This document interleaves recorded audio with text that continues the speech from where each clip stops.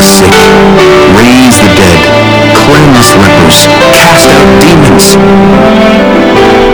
This is Healing the Whole Person on WSFI 88.5 FM Catholic Radio.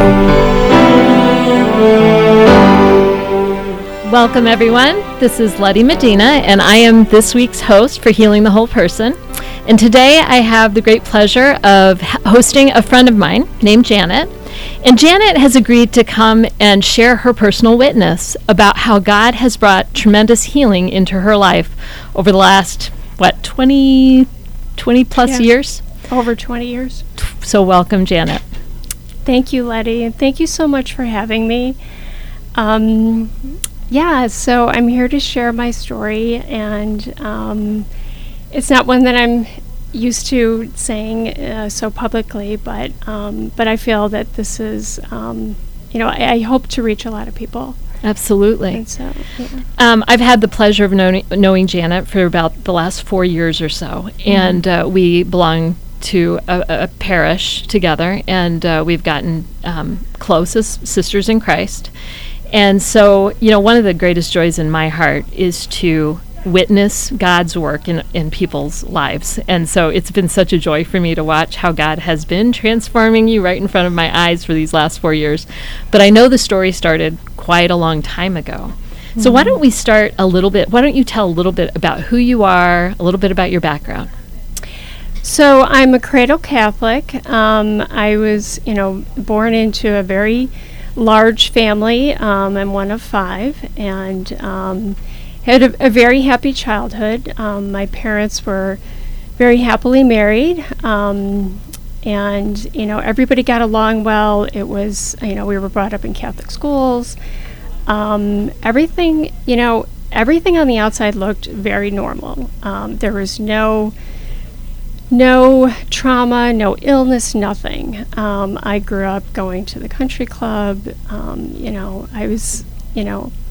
I had a very normal childhood. Yes.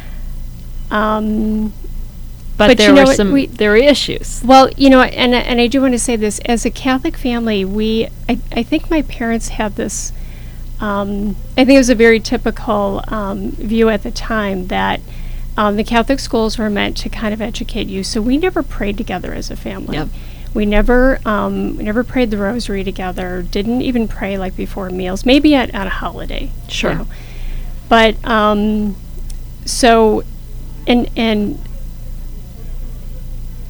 additionally, we didn't really argue or share a whole lot either. So there was this feeling of not only do you pray in private and you don't let anybody see you, you don't show any emotion either. Yes. So that was kind of how I grew up, and I didn't really know how to express what I needed. Yeah. That's hard. Yeah. And I have to affirm that growing up in a similar time frame as you, my family was very similar. We didn't necessarily talk about the faith. I knew that my parents were believers. I knew we were Catholic.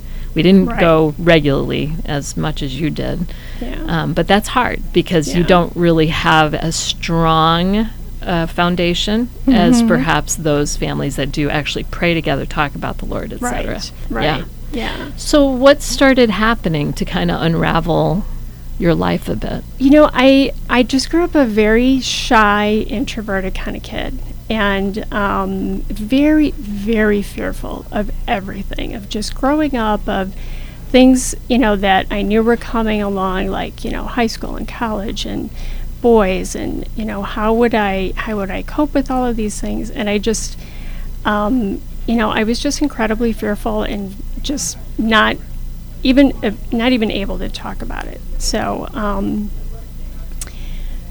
I probably experienced, my first drink when I was probably at a wedding or something, like a family wedding. And I just instantly took to it. It took away all the fear. It, calmed me down. It made me feel confident.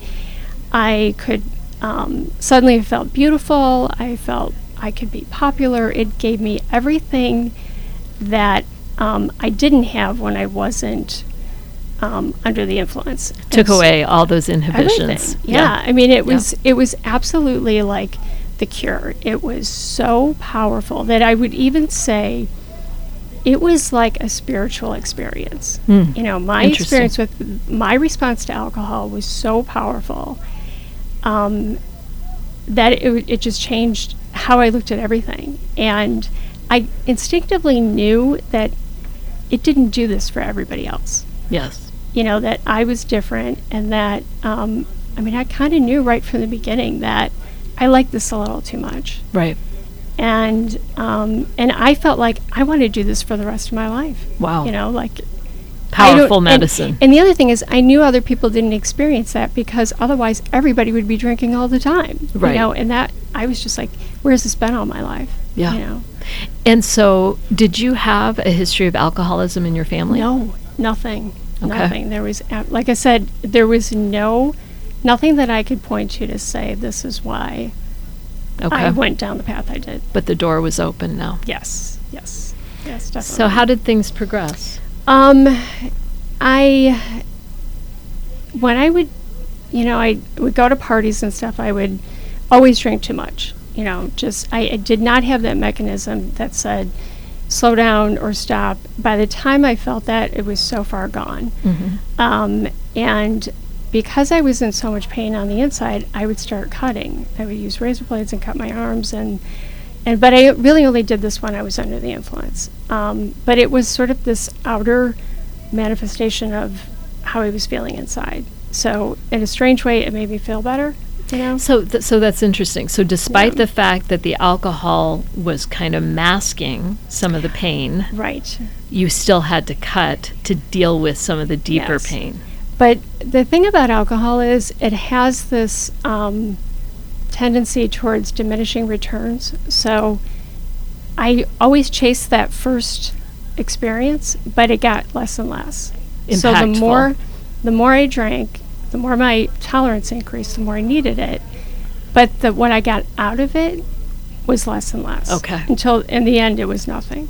Okay. I was only drinking to maintain, just And your body craved it function. in a Right. sense, Mhm. right? Absolutely, Okay. yeah. Wow. So, and then another significant thing happened when I was about 20. I was in a college classroom, and I had to write this creative writing assignment before the end of class. And I started writing all this stuff and realized it wasn't going to work, and I had to start over. And I started to panic. And I had this full-blown panic attack for the first time. Never had anything like this happen, but I had this feeling like I had to run out of the room.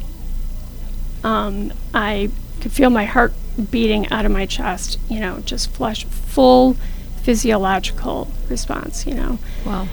And it was so scary that, I thought I was going crazy. And when it passed, a few days later, it happened again, like in a grocery store, and then it would happen like in a movie theater, and anywhere I felt like I was trapped and I couldn't get out. So I, saw a doctor who referred me to a psychiatrist. I went to the psychiatrist, and he gave me a book about panic attacks, and I'd never heard of anything like that before. And he gave me a prescription.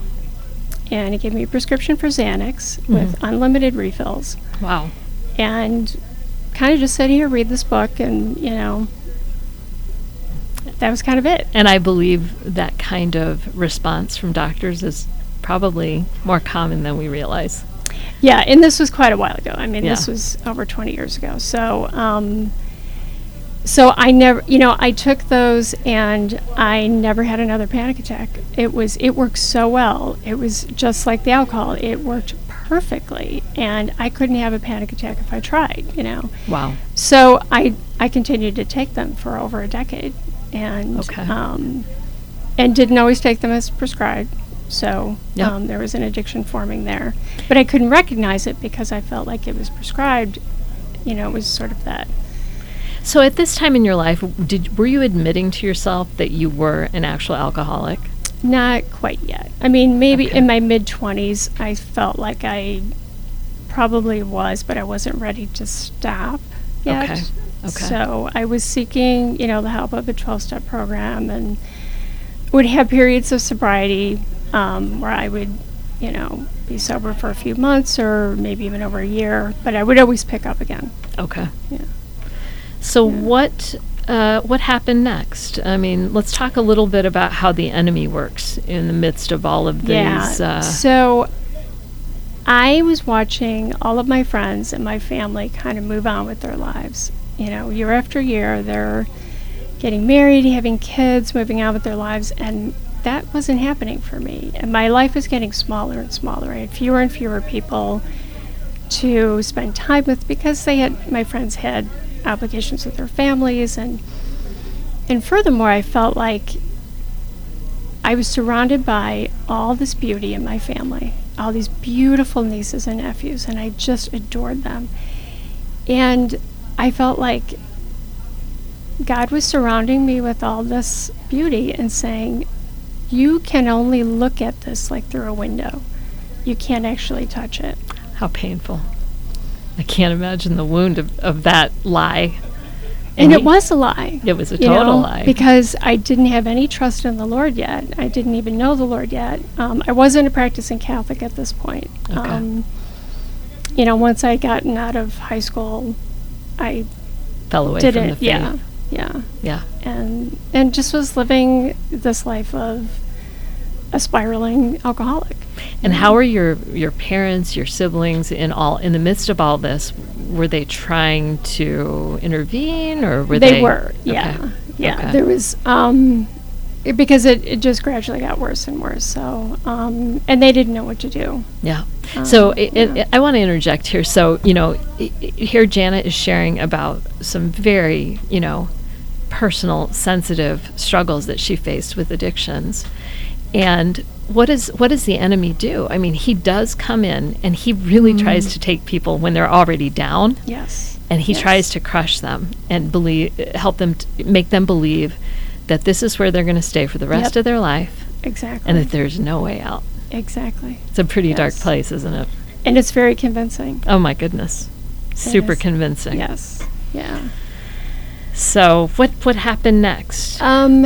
So I was studying psychology. I was going to school at night, working full time, I got my bachelor's in psychology, and I decided to go on to graduate school. And by this time, my drinking was so bad. It was every day. It was, and I was having little consequences like falls and bruises and stuff, but no arrests or anything, nothing significant. And I think I thought I was going to quit drinking before I started graduate school, but I was so in the midst of it, and it had such a grip on me that I couldn't stop. So if you can imagine, I'm going to graduate school every day with professors and advisors and, people who really should have seen all the signs. They were all there, and no one ever confronted me. Yeah. It was kind of amazing, actually, because, I must have been sweating booze. You'd smell it. My hands were shaking all the time. I was going through withdrawals, But I was going to school, and I was actually passing, Okay. I guess on the outside it looked pretty normal. And so you were kind of almost trying to convince yourself, well, I must not be that bad because I'm able to go to school, or... Sure, that's another, lie that the enemy tells you, is that, well, you can keep doing this. You're in control. You can function. Yeah. Yeah. So there was a Christmas where it was a particularly depressing time because my cousin had been diagnosed with breast cancer. And the Christmas Eve party that we had gone to every year of my life was not going to happen this year. And so this was the one day of the year where I saw my whole family and, cousins. It was a really joyous time. And, I had Chinese food with my parents. It was particularly sad and depressing. And I just decided, I'm going to get really drunk tonight. Knowing that I would see my family the next day on Christmas Day. Well, I got really drunk, and I fell and injured myself pretty badly. Yeah. And broke my nose, had black eyes, So I spent, all of Christmas in my room, so... Wow. So I recovered from that, went back to school. I was about to start this practicum site, and I'm like, I can't do it. I just can't show up. I'm going to be with kids. And I quit. I called them, I said I can't show up, and I quit school. Wow. And I never looked back, actually. It was actually a really good decision. Was it? Okay. Well, that's Yeah. good to know. So you've shared with me that a counselor said something that you'll never forget that changed everything. Well, after this experience, there was another Christmas. Okay. And I had this, I was suffering from like anxiety and, the following Christmas, right before Christmas, my another cousin had been killed in a car accident as the innocent victim of a drunk driver. Oh, wow. And he was a cousin that I just was very dear to, and this was like the beginning of the end for me. Okay. It was really, I couldn't justify that, like, I was still alive. I had been doing all of these things to try and kill myself, and here my cousin is taken in such a way, and I was so angry with God, just so angry. So suicide also came into play at this time. Yeah. So, Yeah. I mean, here we have alcohol, drugs, depression. Yeah. And So it was just kind of the beginning of the end for me. Yeah. And I went into treatment, and I told this counselor, I feel like recovery is for everybody else but me. Like God will Another do this lie. for other people, but not for me. And she looked at me and she said, and she had this incredulous look on her face, and she said, Janet, do you think you're that special? And I was like, I was dumbfounded. I was shocked. I was like, I'm not explaining myself very well. I'm the victim. Don't you understand? And but I had to take a look at that and see that, like, I'm not the exception. Exactly. It just, I honestly, I never looked at it that way. I was so shocked by what she said. I couldn't say anything. Wow.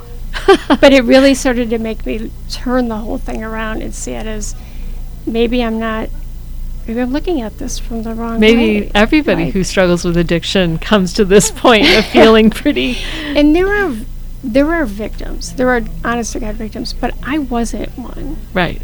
But I had been trying to play that victim role. Yes. Of, manipulating people and come save me. Right. But I couldn't just ask for help, Yeah. And so I started to see things, differently.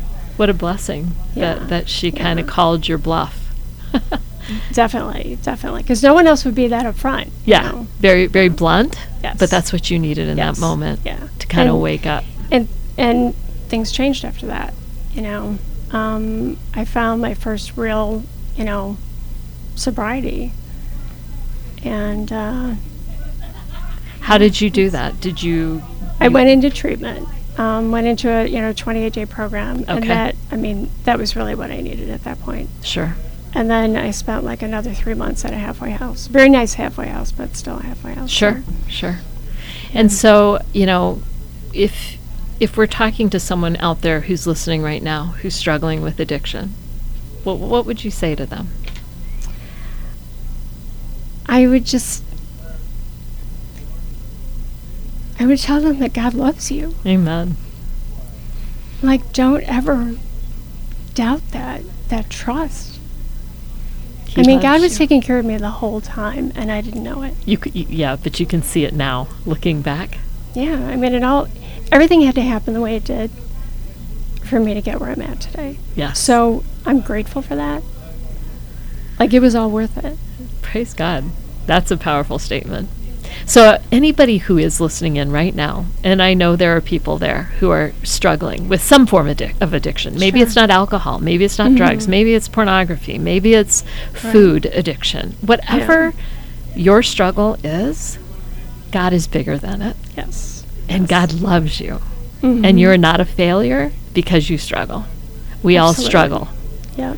And sin is sin, and it's no fun, and it drags us down to the darkness, and the enemy is always there to try to beat us up and tell us that this is where we belong. But those are lies. Yes, and I do think the enemy uses alcohol and drugs as it's one of his favorite tools. Absolutely. It makes his job so much easier. No question. It makes us so much more vulnerable and easy to push around when we're no longer in control. Yes. Yes. And so, we're talking on a show called Healing the Whole Person. So this was the beginning of some real healing for you, is the part of the addiction. You went into the program, you started getting help, you had a sponsor, all of that played in. Work in the 12 steps, and they're beautiful. The 12 steps are a beautiful way to start recovery, and it talks about a higher power. Exactly. Exactly.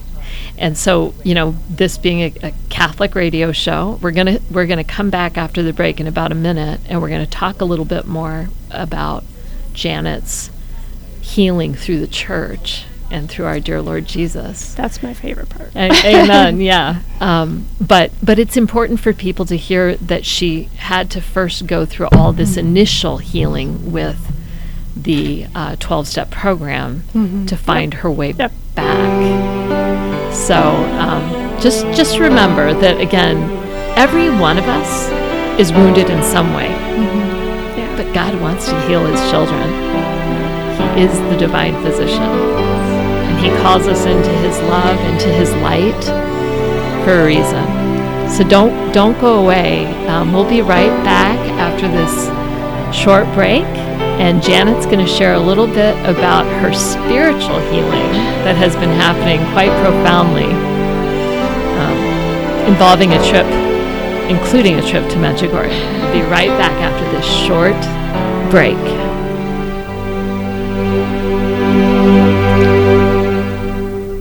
Hi, this is Wes Riccio from the Holy Family Catholic Bookstore, wishing the fullness of God's blessings upon all those who will soon be receiving the sacrament for the first time. If you have a child, grandchild, or godchild being baptized, receiving their first Holy Communion, or being confirmed, remember that Holy Family has the area's largest selection of gifts, accessories, and supplies to make their special day more memorable. The Holy Family Catholic Bookstore is at 9249 Old Green Bay Road, Pleasant Prairie, Wisconsin. More information, including a virtual tour, is available on Facebook. Want an example of a false sense of security? How about relying on the life insurance you get through work to pay for all of your final expenses? Do you have plans to retire someday?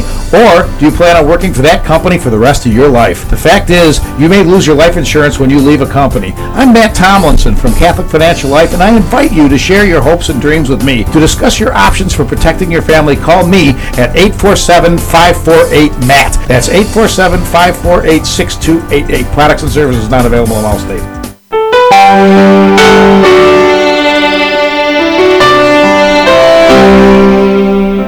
Welcome back, everyone. This is Letty Medina with Healing the Whole Person, and I have my friend Janet in the studio with me, and she's just been sharing about some of the healing that she's experienced in her life after struggling with a variety of addictions as a young woman.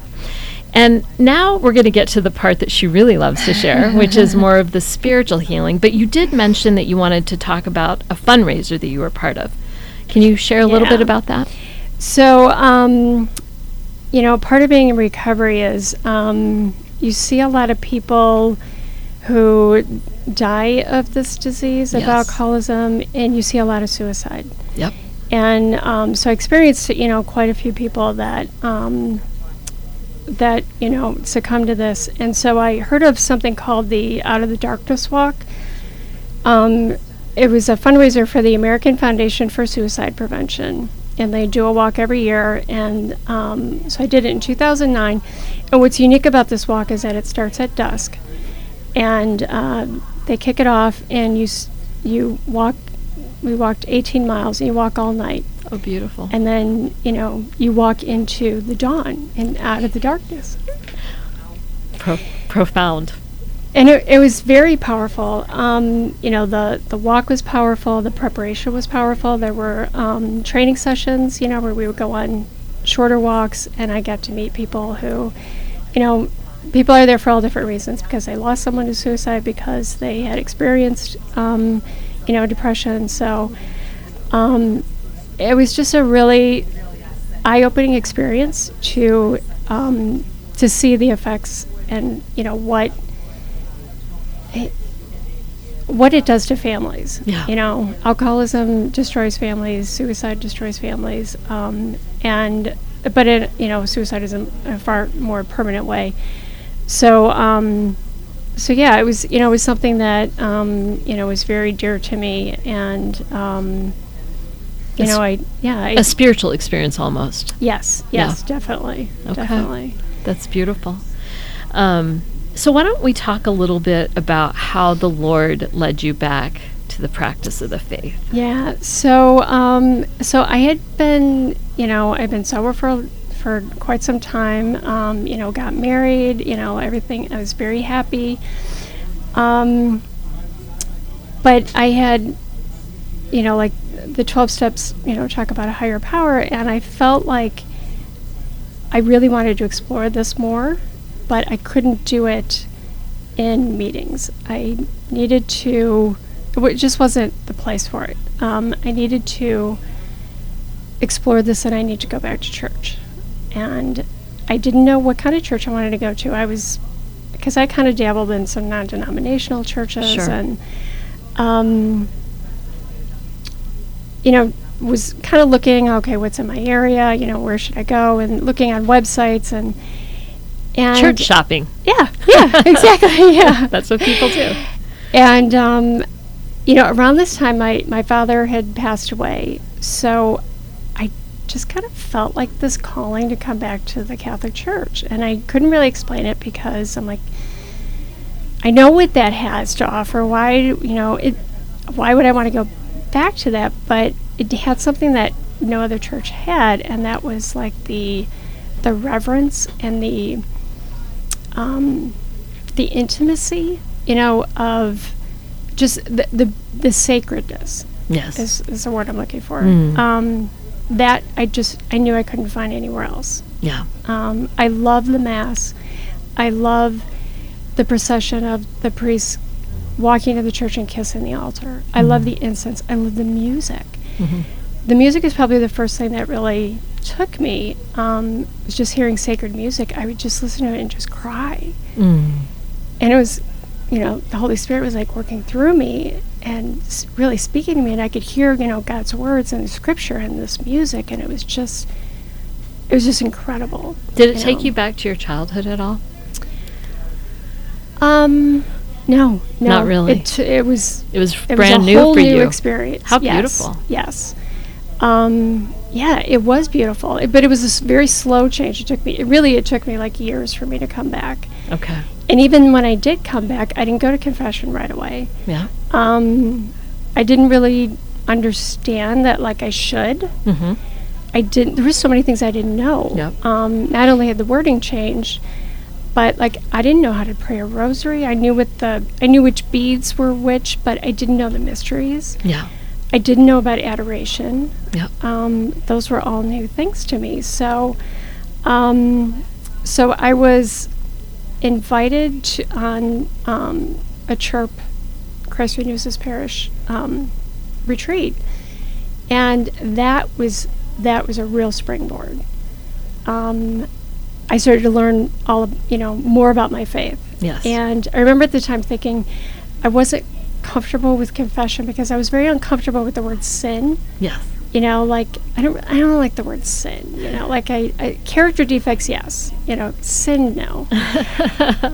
And I think I laugh at that now because I'm like, well, of course you're not supposed to feel comfortable with sin. That's the whole point, I love that. Supposed to make you uncomfortable. Don't like that word. I don't use sin.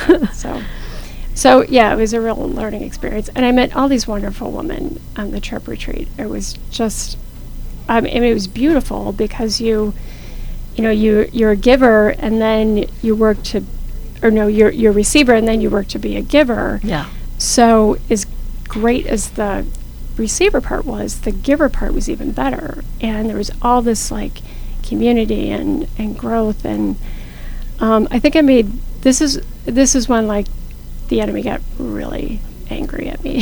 Yeah. Well, I want to say a few things. So, you had come back to the church. You were starting to practice your faith. Yeah. Your heart was being touched by the beauty of the sacredness of the Mass, the beauty of the sacred music. But it wasn't until you got invited into a community of faithful people that you started really kind of going, oh, wait, there's more. Yes. And I really want to emphasize that to our Yes. listeners, okay? So I know that it's hard to belong to a community if you haven't found your people yet. But I want to encourage you to be open, because a lot of people sit on the sidelines afraid of being judged, afraid of not fitting in, afraid of this or that or the other. And if someone invites you to a retreat, Yes. say yes. And that yes is important, because that is where we open our hearts to allow the Lord to come and start working in the deeper layers of our hearts. Yeah. But if we always stay on the sidelines, the Lord can't do a lot with us. Yes. You know? Yes. It's very difficult. And I did say no the first time I was asked, because I couldn't go that weekend. But the next time I was asked, I was like, I'm going to have to just go, because they're going to keep bugging me. So I wasn't even that enthused about it. But once I did, I was so happy I did. That's awesome. Yeah. And then it was just a springboard to other things. I met so many beautiful women, just so amazed by their stories. And that introduced me to other ministries and Exactly. Yeah. And did you end up going to confession? So part of the church retreat, I'll just share, is confession. So did you end up going that week? I don't know if it was after that. I mean, it was soon around that time that Okay. I did go and Yeah. did my 30 years worth of, You got a lot off your chest that day. I mean, it's funny, the priest just said, did I hear that right? Yeah. 30 years. Yeah. Praise God. The angels were singing, I'm sure. Oh, yeah. It's a beautiful thing. And you know what, the other thing, your personal witness is highlighting a very common issue, which is there are many, many people similar to you who have grown up, quote unquote, in a Catholic family, Yes. even going to Catholic schooling, Yeah. but then they fall away, and their catechesis wasn't perhaps so good. Right?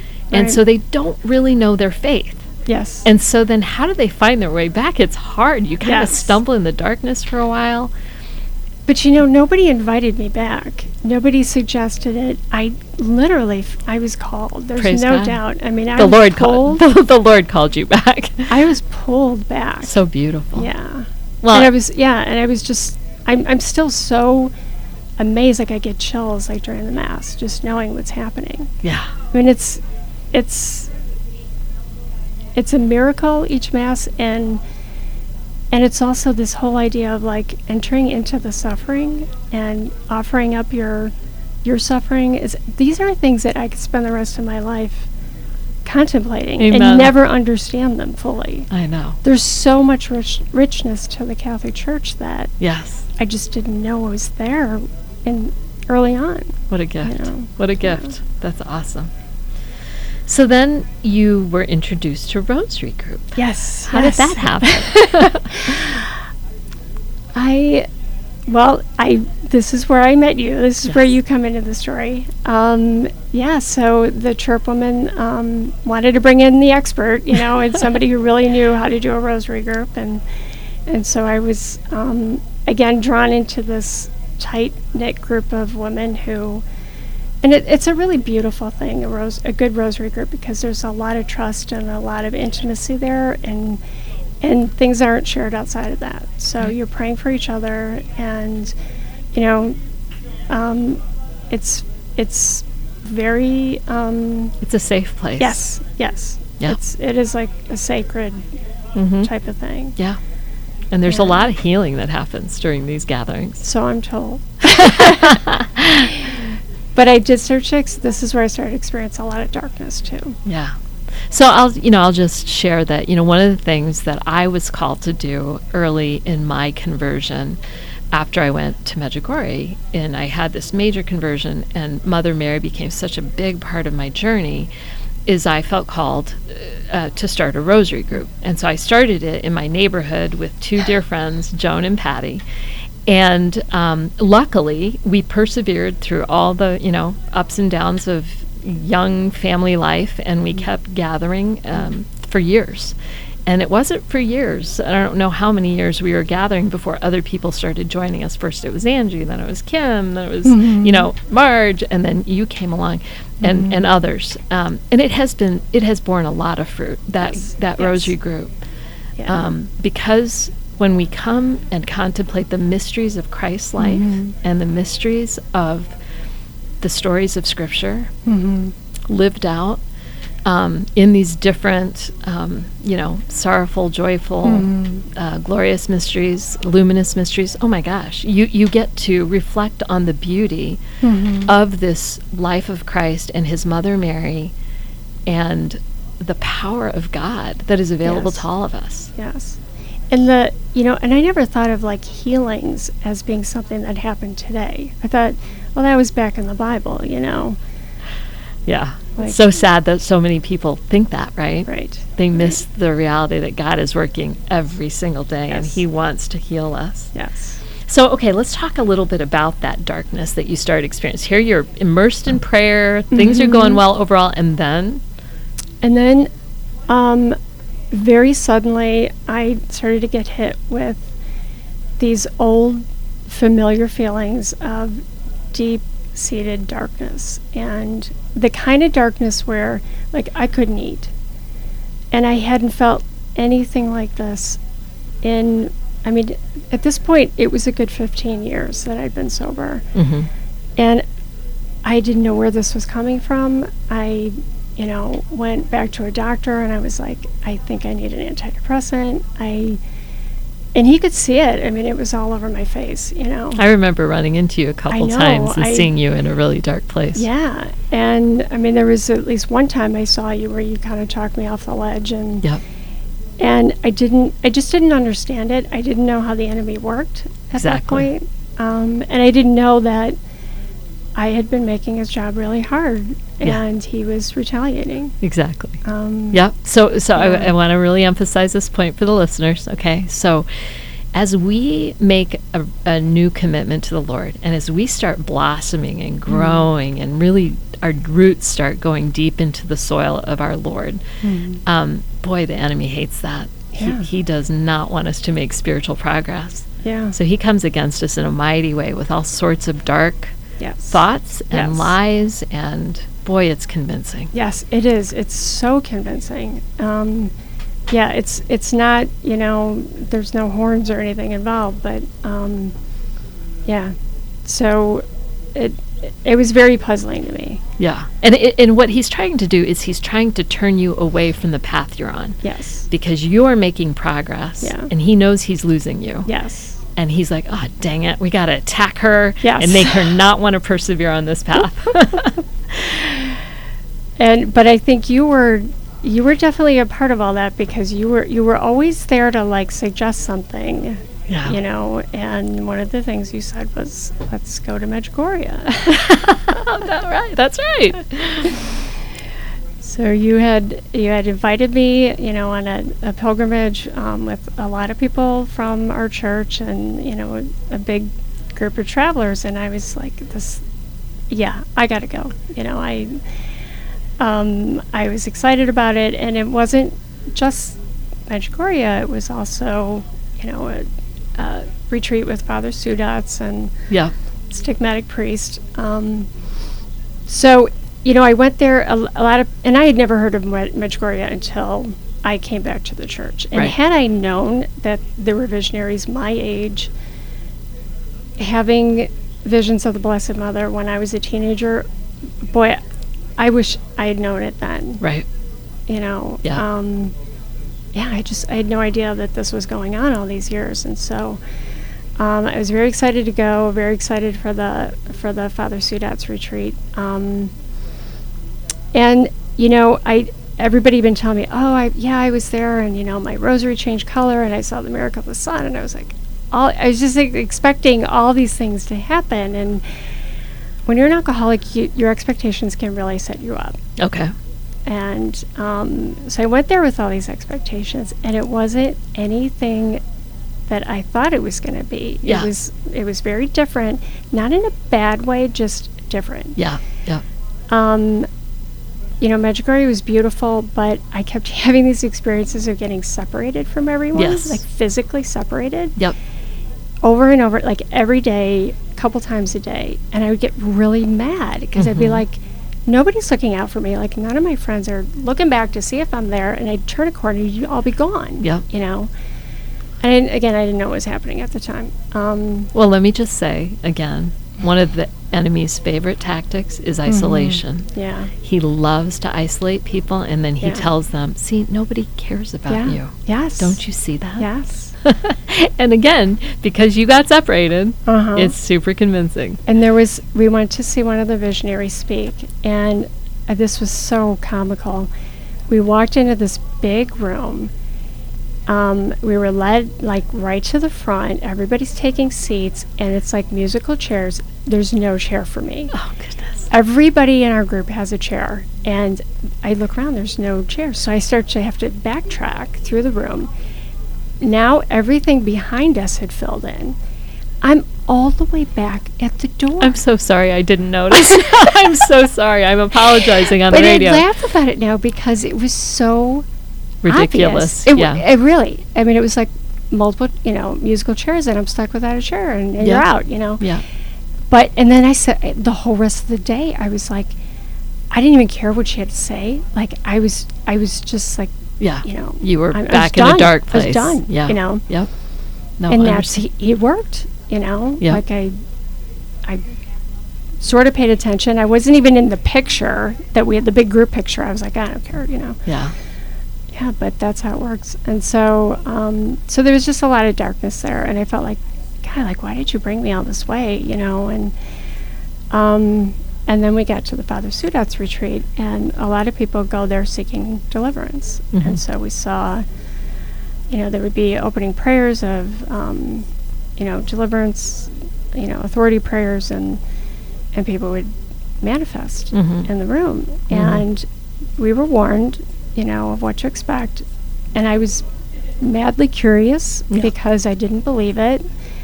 I thought it was staged. I Mhm. wanted to prove that. I wanted to run out and see what was happening outside the room, and the ministry would take them out, and Mhm. I'd go out at the break and I'd examine the whole lobby, and it'd be like all the holy water all over the walls, and I was like, wow, something's been going on out here. And but I watched, and I became convinced that it was not staged. Yeah. People Because suffer from spiritual affliction of different kinds. Yeah. I could see it. I could hear during like the holiest moments of the Mass, the screaming would start from way away from the room, somewhere Mhm. else in the hotel. And I'm like, they can't know what's happening in here right now. Yeah. This is not staged. Yeah. This is real. So that was just an eye-opening experience to be witness to that firsthand. So you come back from Medjugorje. You're feeling a little kind of unsure. Yeah, because it I didn't wasn't- know, like, why was I there? Right. Right. What happened next? Well, about a month later, I was on a retreat for a ministry, and I was up at a monastery, and I had a nightmare that night in the room, that I was wrestling a demon, and it was so real. Mm-hmm. I still remember what his hands looked like. It was the room exactly the way it was in the dream, Mm-hmm. and I woke up not knowing if I had been screaming out loud or, Mhm. if it had all been, it just seemed like a very real dream.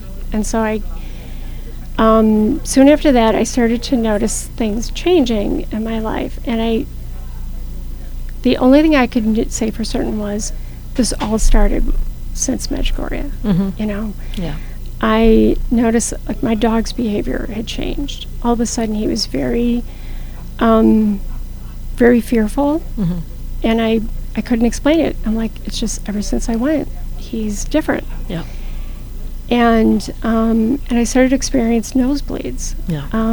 Pretty, pretty severe and frequent and ongoing. And they kept happening during very Yes. interesting times when you were involved in ministry. Yes. About to meet a church sister for dinner, I'd have to call and cancel. Be like, I just had a nosebleed. I don't know how long it's going to last. And Yeah. so finally I started to get, treated for it. I went to a doctor and he cauterized, a wound, a spot and said, It'll heal. yeah. Well, I didn't. I continued to get them, and this is going on like a year. Yeah. And I'm getting discouraged. I'm going back to the doctor. Another, procedure. Like 5 times I did this, Yeah. and I kept getting nosebleeds. And in the midst of all this, I noticed that Janet's not showing up to Rosary very often. I'm getting depressed. I'm getting discouraged. Things like nothing's the same. So, okay. So, I had surgery to correct a deviated nasal septum. That didn't work.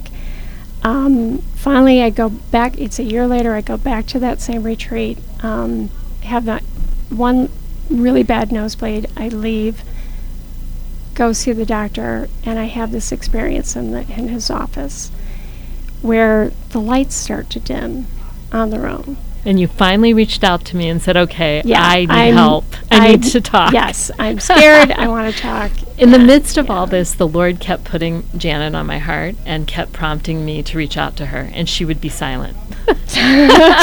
Because she wasn't sure. She's like, I just don't know if I want to go back to this Rosary group or this, too many dark, weird things are happening. And then finally, after that one experience in the doctor's office, you were like, okay, I'm ready to talk. Yeah. Some weird things are happening I don't understand. And that's where, we met with our deacon, and he explained, like, this is how the enemy works. This is a case of oppression. He's trying to keep you away from the church. And invited me to be prayed over. Yes. And never had another nosebleed. No, that was it. Praise it God. It was over. Yeah, God is good. Yeah, so we're getting close to the end of this beautiful story. And, I mean, you've shared an awful lot. Obviously, you had both spiritual healing, physical healing, what would you like to share with the listeners as a summary? I mean, now you're involved in healing ministry yourself. You're part of a prayer team with several of us. Yes. Yeah, so I get to pray with people who are experiencing the same kind of, oppression and symptoms like that. And it's such a blessing and an honor, actually, I think one of the things that I want to say is that Janet's story is actually a very typical story for many people who are called into ministry. That the Lord finds us where we're at, and He calls us through, a journey of healing and transformation and conversion, and He strengthens us and He prepares us. Because we know firsthand what we've experienced. We've experienced His love, His mercy, His goodness, His faithfulness, the love of other faithful friends. Yeah. And then He sends us out and says, now go share the good news. Because this is what you've lived. Yeah, there's a bigger plan. There's such a beautiful plan. So anybody who hears this, who's hurting, just have faith. Seek the Lord's healing. He loves you, and He wants you to have all that you need to live a life of fullness in Him, a life of freedom, a life of beauty, a life of love. Thank you so much. Thank you. Bye.